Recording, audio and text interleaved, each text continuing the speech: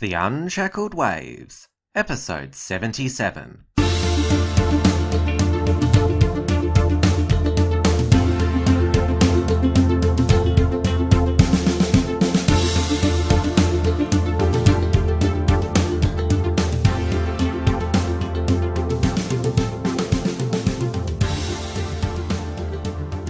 Hello and welcome to the Unshackled Waves podcast. I'm Tim Wilms, back for another review episode, and we are lucky to have for his first Unshackled Waves podcast is Unshackled contributor Jacob Watts. Welcome to the show. G'day, Tim. It's good to be with you, and it's a privilege to be on the show. Well, you've picked a pretty wild news week to come on the show. So in Australia, we've had yet another dual citizenship controversy, which of all people, Barnaby Joyce, it was revealed he's a New Zealander by descent. He's refused to step down as Deputy Prime Minister while the case is before the High Court. So it's made question time with the Labor Party quite tense this week. And it's also taken another twist as Julie Bishop has accused the Labor Party of conspiring with the New Zealand Labor Party to expose Barnaby Joyce's dual citizenship in an effort to bring down the Australian government. So there's been accusations of conspiracy and treason abound, which is quite absurd. In the United States, there was the Unite the Right rally in Charlottesville, Virginia.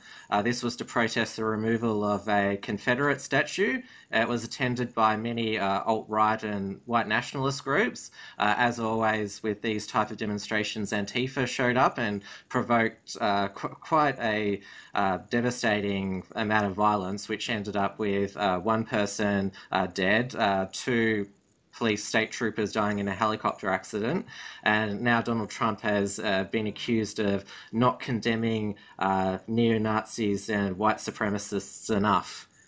Coming back to Australia, the same-sex marriage plebiscite debate continues.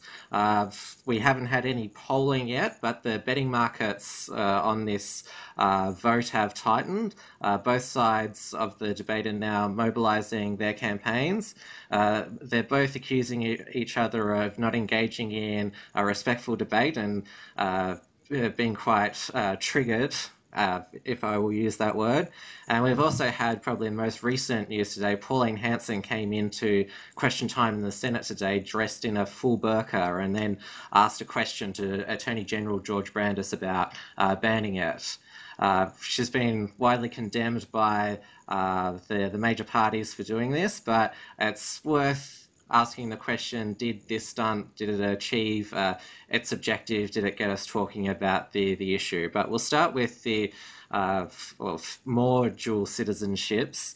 So obviously it's Barnaby Joyce this week to be revealed to be a New Zealand citizen by descent. And that's because his father was born a British subject in New Zealand, because Australia and New Zealand didn't have citizenship before they passed laws in 1948. So everyone born in Australia and New Zealand was a British subject. But the way the New Zealand law was drawn up, it means that Barnaby Joyce unwittingly is a New Zealand citizen by descent, and it's been confirmed by the New Zealand Interior Ministry.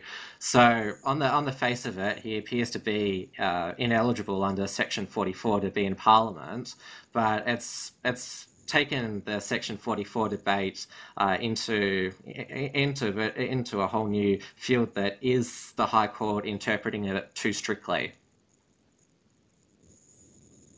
Well, there's a whole lot of variables that can happen here. I'm unsure of the composition of the High Court, but if we've got more conservative judges, then people like Canavan, Roberts, and Joyce could all be in a considerable amount of trouble.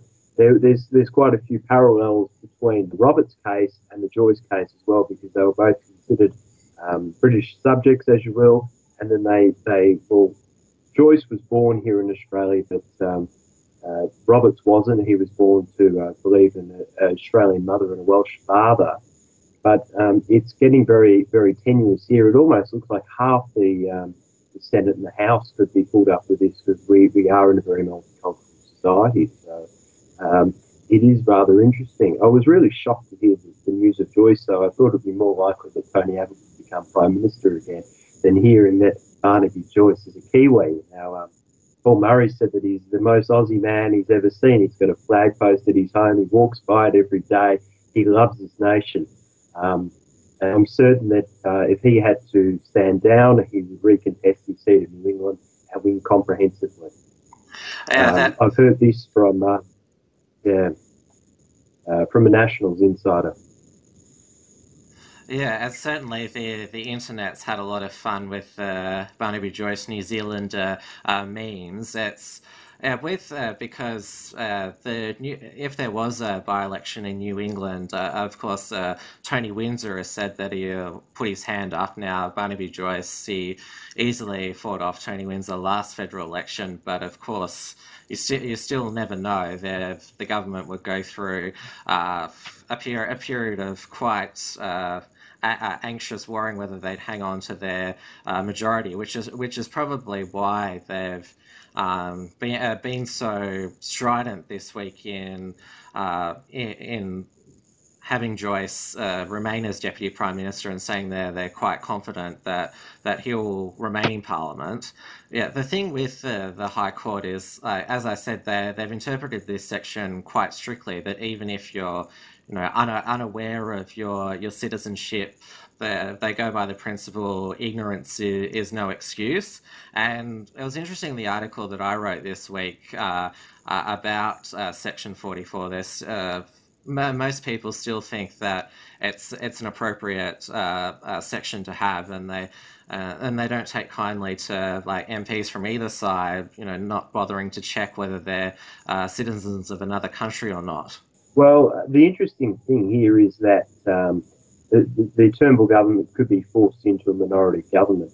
Now, this is a big problem, especially with the news that Bob Cutter says that he may not support the coalition, which shows that they could be in dire straits. Although I hear that there are definitely some independents in the House that may form a minority, help form a minority government, much like what Theresa May had to do, but still it shows that Turnbull's house, if you will, is a house of cards and not really built on solid foundation. And it's worrying to see the coalition government in such dire straits.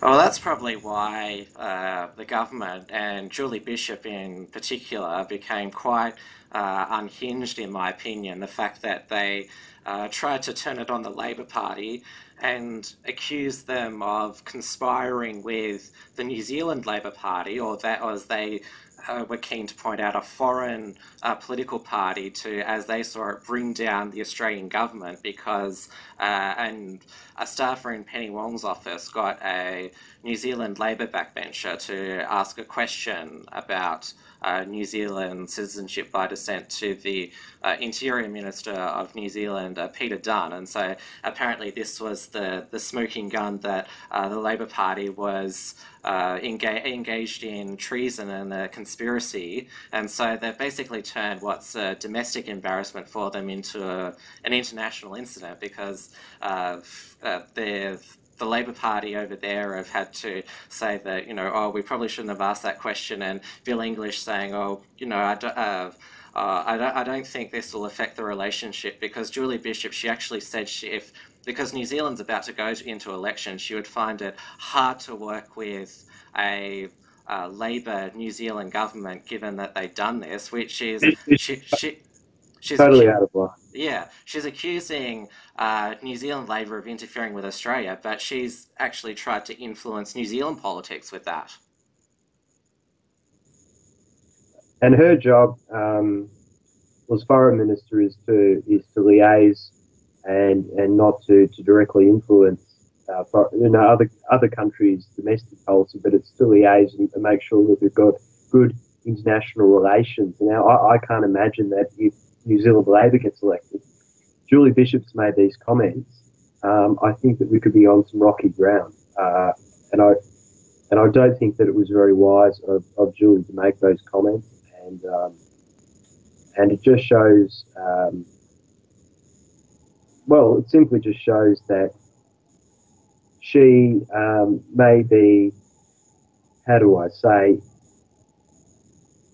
thinking she's bigger than she is, thinking she's more important than she is, not knowing when to keep her mouth closed, and maybe that's because of some weak leadership from Malcolm Turnbull, not keeping his cabinet in line, and I think that's just showing through there.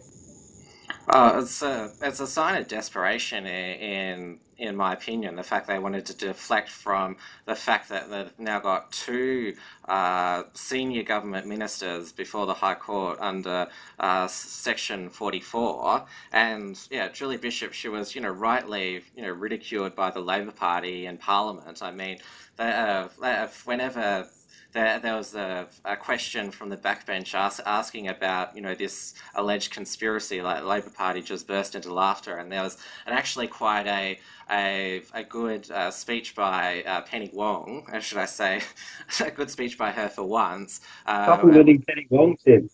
Oh well, I'm just saying she was right in this point of view, and it was actually Andrew Bolt who drew my attention to this Penny Wong speech, where she said, "Oh yes, we've got to be worried about the Kiwis under the bed," and correctly pointed out, "Don't forget that the NZ in ANZAC stands for New Zealand. So we're supposed to be scared about foreign influence from New Zealand. I mean, yeah, if."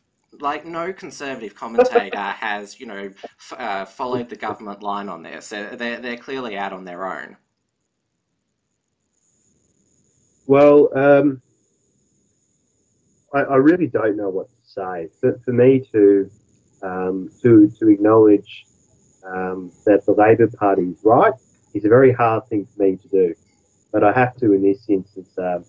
Julie Bishop has no place to get involved in another country's domestic issues, and as well, you can just see it's complete and utter turmoil in Canberra. Canavan, now Joyce, who's next?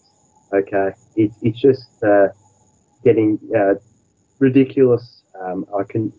If it gets any worse, we'll definitely have another election. The government's in a state of chaos.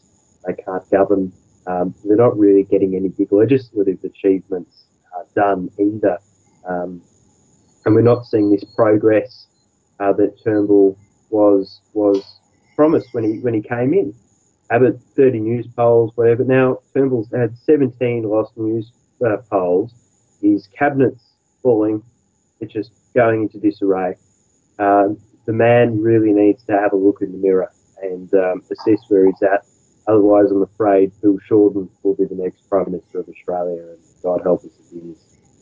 Well, actually, the main legislative item this week was negotiating media reform through the Senate, but that's, of course, just been all this citizenship talk, and of course the Hanson stunt today. I mean, it's been pushed to the bottom of the news feed. So yeah, they're all of the oxygen's being sucked up by this dual citizenship issue, and Malcolm Turnbull tried to get Bill Shorten to agree to a full audit of MP's citizenship this week, which Bill Shorten refused because he's quite confident that Labor's internal processes are much better than the coalition's. And there is widely speculated that there are more dual citizens in Parliament who know it, and this is why Cory Bernardi is calling today for Parliament to be suspended until we sort out who is actually eligible to be in the place. Yeah, well, who really knows what Cory's motives are for saying that? Is it to get a big chunky headline to push his party, or is it a sincere belief? I find it hard to decipher between those two.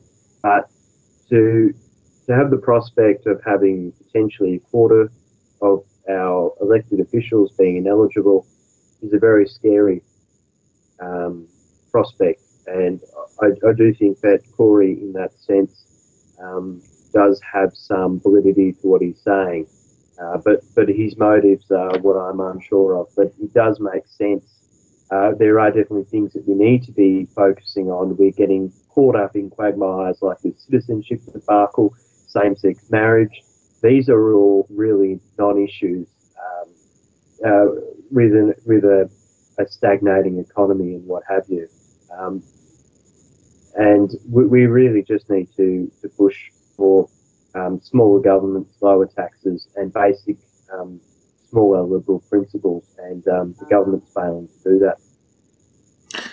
Well, it is the law. I mean, it's in the Constitution that you can't be a dual citizen and sit in Parliament. So the reason why this issue is so prominent now is because our politicians have been so sloppy that they haven't even bothered to check they're complying with the Constitution. So yeah, it's the politicians' own fault for not following the law.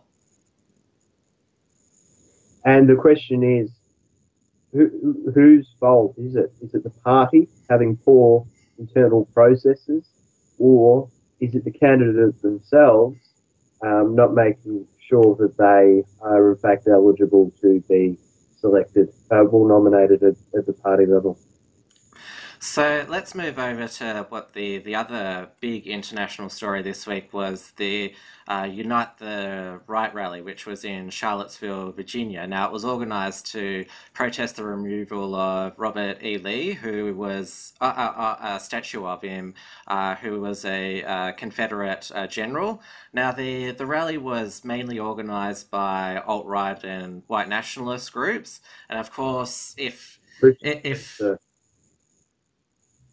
there's any rally which has any tinge of being right wing, then like left wing groups, including Antifa, Black Lives Matter, of course, arrived to counter protest. And as I mentioned, a protester was killed when a car drove through a crowd of protesters, and there was 2 state troopers who died in a helicopter crash, which was monitoring the protests. Now, the alt-right and the white nationalists have been blamed for the violence, and the media has been eager to point out that there were people there with like the Nazi flag and Klansmen there. So the mainstream media and also all the establishment politicians, Democrat and Republican, they've all said, "Oh, this is all the fault of these neo-Nazis, white supremacists." When Trump, he's correctly pointed out that it was, like, as always, the leftists who instigated this violence. Well, Tim, there are many parties to blame. Okay, we've got Antifa, of course, being probably the provokers, but Ben Shapiro rightly pointed out that we don't really know who started the violence. So I'm wanting to wait for the facts to come in on that ground. Also, the police were ordered to stand down by the mayor. That shows complete negligence at the hands of the mayor.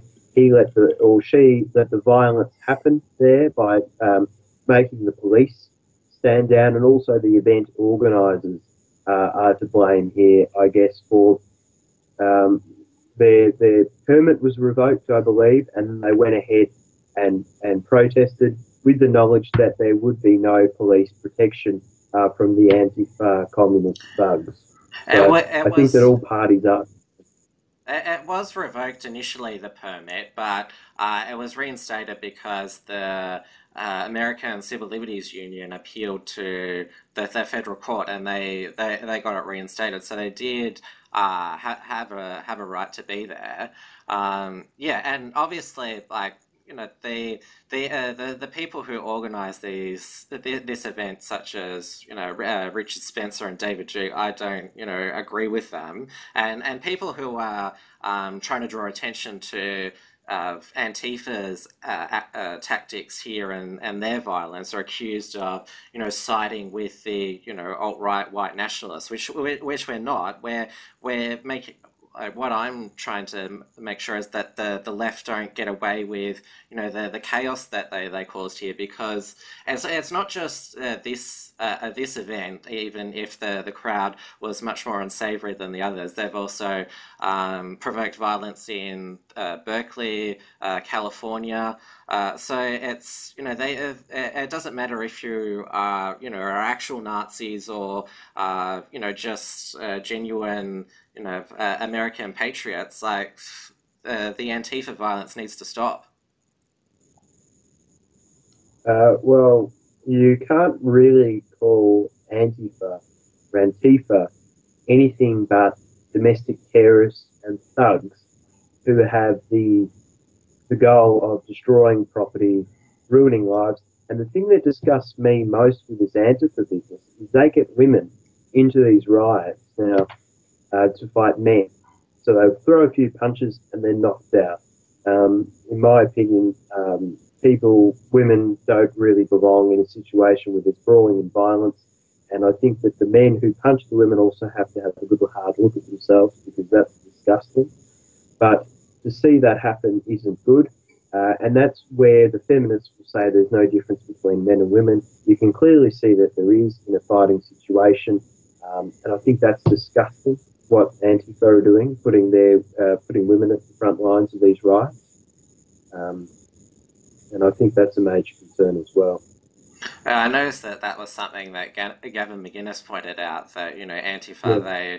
they're eager to throw women into the front line, which is clearly jeopardizing their safety. Now, of course, the aftermath of it has been a story in itself, because Trump he's condemned both sides. He said there was violence on both sides, and but he's also correctly pointed out that it was mainly Antifa and the leftists who provoked this, and he said he condemns neo-Nazis and white supremacists, but the media and the establishment politicians, they're accusing him of making excuses for them and also being an enabler of them.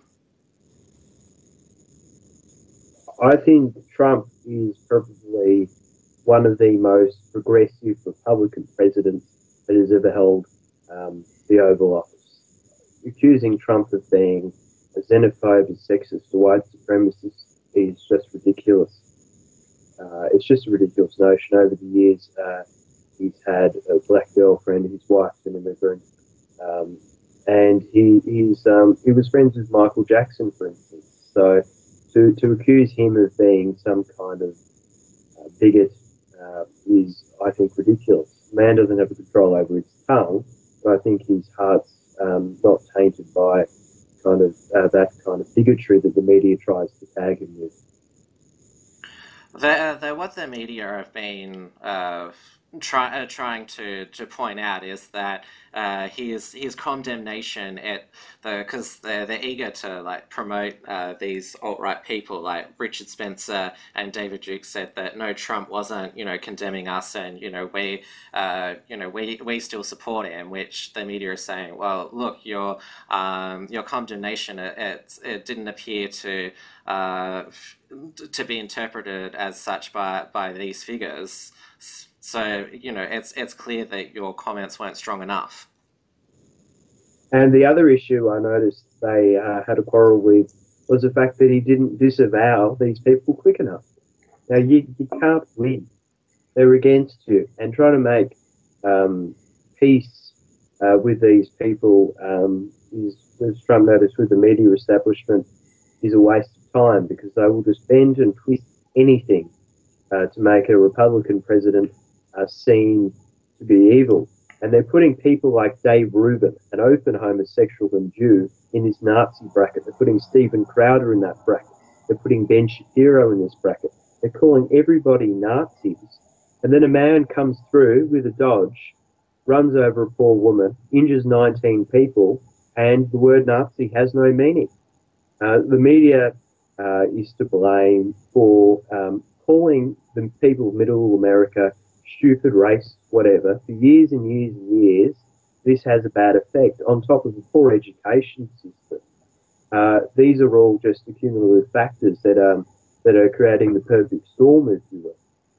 And I think the reason why Trump he didn't want to condemn everybody there, because he knew that there were people there who just wanted to protest the taking down of this statue, because it's trying to erase a part of US history, which is regardless of what type of people showed up, the fact was that this statue should not be taken down. Well, let's look at the Middle East. Okay, the Baghdad uh, until 30, 40 years ago was described as the Paris of the Middle East. And then we had this wave of regressive fundamentalist Islam that wanted to erase history. And look at what ISIS are doing in the Middle East. They are actually using the same tactics that Antifa are using. They're actually pulling over statues. They're actually blowing up mosques. So this is pretty much terrorism. It's trying to erase history, trying to change history to mean something that it's not. And if we forget the past, we will make the same mistakes in the future. Well, just in the past few days, Antifa they actually took it upon themselves to tear down a Confederate statue in North Carolina, and it was interesting to contrast that with there was a protest outside because there's a statue, believe it or not, of Vladimir Lenin in Seattle. So right wing protesters, they were there, calling for the statue to be like taken down, but of course they're not going to commit an illegal act of vandalizing a public monument. They want to taken down through the proper ways. They're not going to take it upon themselves and engage in vigilantism. So I think that's a good contrast between the two sides. I still think that we need to be the side of politics that encourages civility and honesty and meritocracy. And I think that we are, but I think there are some rogue elements who are in our camp, the Jared Taylors, the Richard Spencers, that we should disavow, because I think that the right is the home of kind of classical liberalism, which is, pro individual liberty, and that's good, but we need to disavow the rogue elements of our movement so they don't tarnish what we've been making up. Oh yeah, absolutely, I agree. But I think we also want to, and this is where Trump's getting into trouble, make sure that we also highlight what the left is doing as well, and we just not need to dismiss this. It was entirely the fault of the far right. The left played their role as well, and this is why Trump has said it was both sides. Well, rightly so.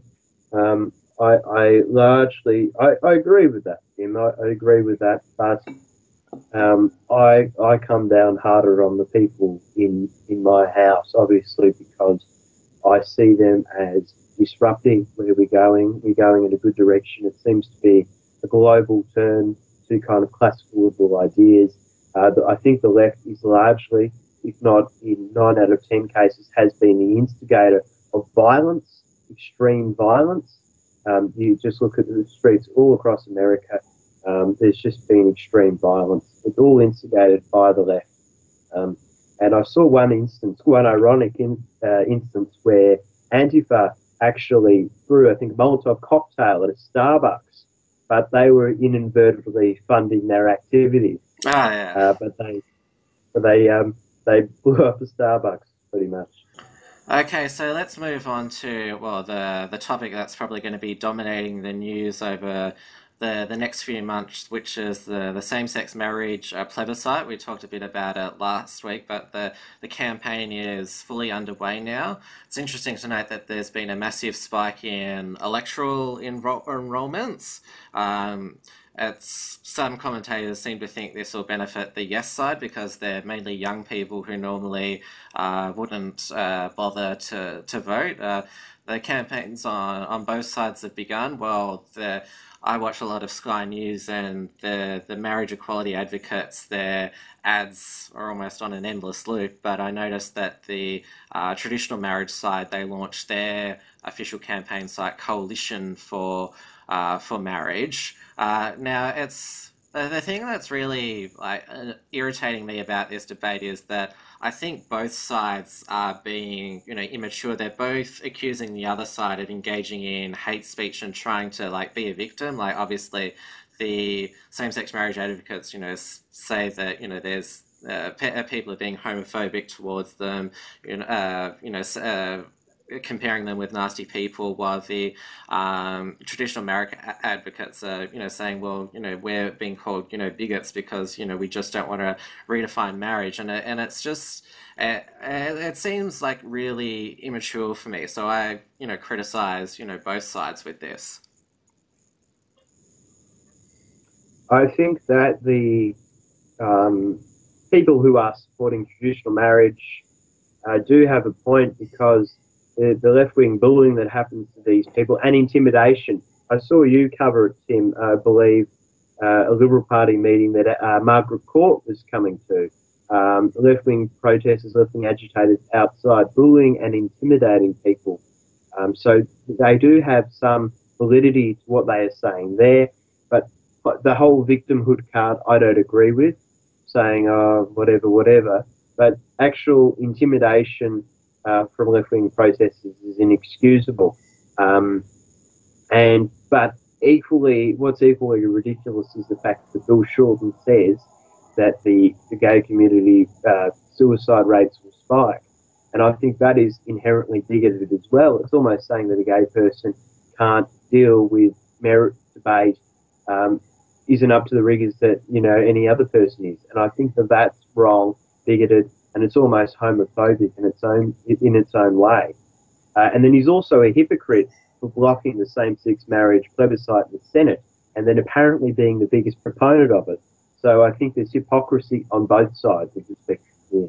Yeah, I definitely. I just want to, be able to, debate the issue of, whether we should legalize same-sex marriage with, without both sides, to use the expression, being triggered. Like the pro same-sex marriage side, there's this Twitter hashtag called, respectful debate, where they list look at all this, mean stuff that people are saying about us, and it's also made up of basically just people just basically making gay jokes. They're highlighting that this is so offensive, and it's people have made gay jokes forever. I don't think because there's a plebiscite you need to give it more prominence than it is. I mean just highlighting every Facebook comment that's critical is just over the top. Well, we're entitled to freedom of speech, whether we actually have a constitutional protection for it or not. I think that it's an innate human right, and that people will ostracise themselves if they make outlandish claims. But I still think that highlighting, 2 or 3 examples of maybe a homophobic comment on Twitter is cherry picking to an extreme level, and it isn't really getting us anywhere, though. Yeah, what I like to see is if if a person on the traditional marriage side, make the case why I think that marriage should remain because a child needs a mother and a father. I'd like to make them see that case, and then the pro same-sex marriage people can say I disagree with that, and here's my evidence, and we can have this debate with just using facts and figures rationally, rather than breaking into hysterics. I want to see the facts and figures put forward so people can make up their minds. And I read this in the Australian. Maybe this was a comment of one of the writers. Maybe the left is trying to stop this because maybe these 64 same-sex marriage, 40 against aren't accurate. Maybe it's more of a 45, 55, or maybe it's a 51, 49, and it's quite a lot closer. That was an interesting point. And I think you were talking earlier, and you said the betting market for this is actually tight. So it's always a good indication where people put in their money to what's actually happening. But I think that the left is trying to stop debate on this issue, and they want a parliamentary vote. And I think they're trying to make this a big, Labor's trying to make this a big election pledge next election, but ironically they stopped it in the Senate. Oh, well, Labor have said that regardless of the result, even if it comes back no, they're just going to ignore that and legislate same-sex marriage anyway if they win the next election. Well, it's interesting because I was reading that there are there's social conservatives within the Labor Party as well, and to assume that every Labor MP will vote for same-sex marriage, I think is a bit silly, and to assume that every Liberal MP will vote against it is silly. If there is a conscious vote, I think that it will be quite close. If it were to go to a vote, which it won't at this stage, we're definitely looking like we'll get a postal survey. But that's non-binding as well, which further adds to the mystery and confusion in this long, arduous debate. Oh, well, Labor says they're going to be moving to a binding vote in 2019, which even, these social conservatives in the Labor Party, they'll be forced to vote for it as well. That's why former Labor Senator Joe Bullock resigned, because he said, I can't be a Labor Senator and eventually be forced to vote for same-sex marriage. And I think that, in a sense, is very honourable. And I think that that's very good.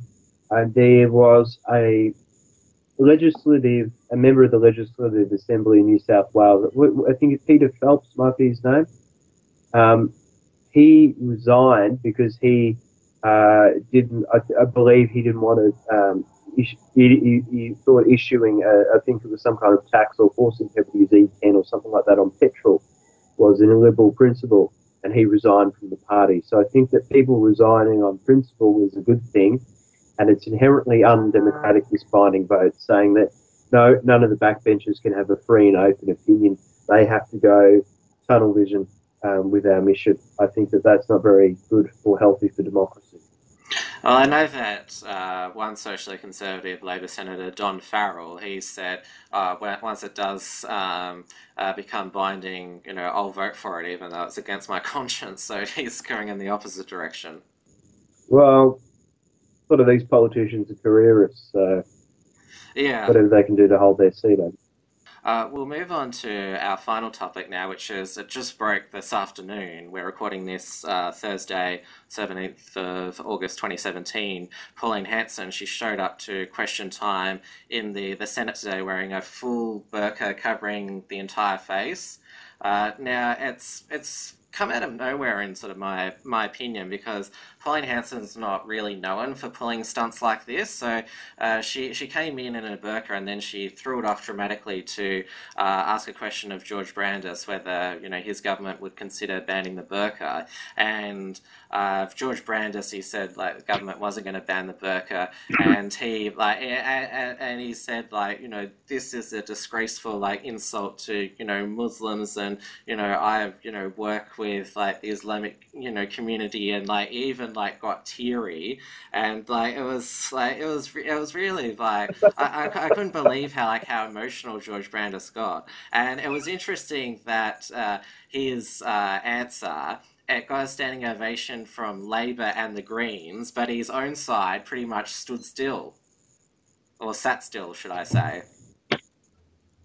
I think that George Brandis could try out for home and away personally. His acting was remarkable, really showing his true colours there, Georgie boy, getting a rapturous support from the Greens and Labor. And he obviously doesn't believe in freedom of expression or free speech to a large extent, does he? And it's a debate anyway whether the burqa is actually a requirement of Islam. I mean, there's plenty of Muslim women who don't wear it. There's some Muslim women who don't even wear any head covering at all. Well, it's about liberty, isn't it? At the end of the day, it's about individual choice, and to ban a whole class of people or a whole group of people, a whole religion of people wearing an item of clothing is, it's erroneous and it's illiberal, and it isn't really Australian. But to the same extent, putting a curtain around a swimming pool and saying that men can't swim here, it's only women, Muslim women, who can swim in this area, that's also inherently wrong and bad as well, and that's un-Australian as well. But definitely there are security concerns with the burqa, and also banking as well, or going into a bank, someone could do an armed robbery, or going into Parliament. I believe that that was interesting. Anyone could walk into Parliament disguised in a burqa, and it's a true security concern. So balancing liberty and national security is crucial in this debate, but also realising when in Rome, do as the Romans do, and trying to change someone else's culture, such as erecting a swimming pool or modesty laws or whatever could come in, that is wrong as well. Yeah, I think definitely the burqa is over the top for Australia. The fact that it covers, the whole face. I mean, we live in a society where, you're supposed to see people's faces. And it was interesting, the reaction of the senators there. I mean, clearly they were confronted by Pauline Hanson wearing that. So, did she prove a point there by, highlighting that yes, it is a confronting thing to people who they're seeing who we think are women underneath that. I mean, it's just not the way our society works. I don't have a problem with the burqa. I have a problem with the niqab, which has about this much of the woman you can see. And it's very hard to judge and gain an understanding of someone's character. You can't look at someone's face. If someone's hair and ears are covered, I don't have so much of a problem with that. But if you can't see any of them, bar a 1.5 inch gap here, that is a problem. And I don't know how we can deal with it. Can we go around the western suburbs of Melbourne and Sydney and fine people for wearing burqas? I don't really know how we deal with it. It's a really difficult, it's very nuanced. There's a lot to consider. But it's certainly, as I said, it's certainly not something that we want to see, more of. We don't want to see women. Like, most of the time, they are forced to wear it. Like, it's clearly something we don't want to see more of. Well, we don't want to see more of a lot of things that some of the more fundamentals and even some of the more mainstream elements of Islam bring into Australian society. Child marriage. I was reading in the Australian again, a 14-year-old young lady got married to a 37-year-old man, I believe, by the local imam. You're seeing increased child and female genital mutilation, which is disgusting. And there's very, very high, extraordinarily high amounts of welfare recipients among Muslim migrants. So they're not actually going to work. A lot of them are not assimilating very well. But there obviously are exceptions. I've met some great Persians who have been doctors, engineers, what have you. You can't stroke with a broad brush. Generally speaking, there are a lot of elements with Islamic culture that aren't compatible with Australian culture, liberal culture. Do you think, like, Hanson politically, it was the right thing to do this stunt, to bring attention to the issue, or was it, did it go too far for to do this in Parliament? I don't think it went too far. But what her motives were they to start a frank and open discussion about the appalling treatment of some Islamic women and the niqab and the burqa and all that. If it was to stimulate public discussion, like what Trump does, for instance, makes an outlandish comment, but it stimulates discussion and actually gets people talking to each other about an issue. That can be highly productive, mind you. But if it was just to gain a few cheap votes, that's a bit more sinister. I'm not for that. But if her motives were genuine and pure of heart, and they were to start a discussion about the poor treatment of women in Islam, I have no problems with it. Yeah, I mean, it's got it's rallied her supporters around her, so it's certainly got them energized, and it's earned her ridicule from the usual. The usual people who've never liked her anyway. So yeah, I do hear that she's got more to say on the Burqa. So I'm sure she'll come up with more of an explanation of why she did this in the manner that she did this. But that's all we've got time for on today's show. So thank you, Jacob, for coming on and making your debut. Pleasure indeed, Tim. Great being with you. All right, everybody, so the usual reminders apply at the end of the show. If you haven't signed up to the email list, please do so at theunshackled.net/subscribe. Please consider supporting the work of The Unshackled by becoming a patron on Patreon. We've arranged some awesome benefits for people who choose to support us. Unshackled merchandise is now for sale at uprightmarket.com. And of course, don't forget to subscribe to this podcast on SoundCloud, iTunes, Stitcher, TuneIn Radio, or view the video version on YouTube. And of course, don't forget to keep checking theunshackled.net on a regular basis for all the latest news. Thanks once again for listening, and we'll see you next time.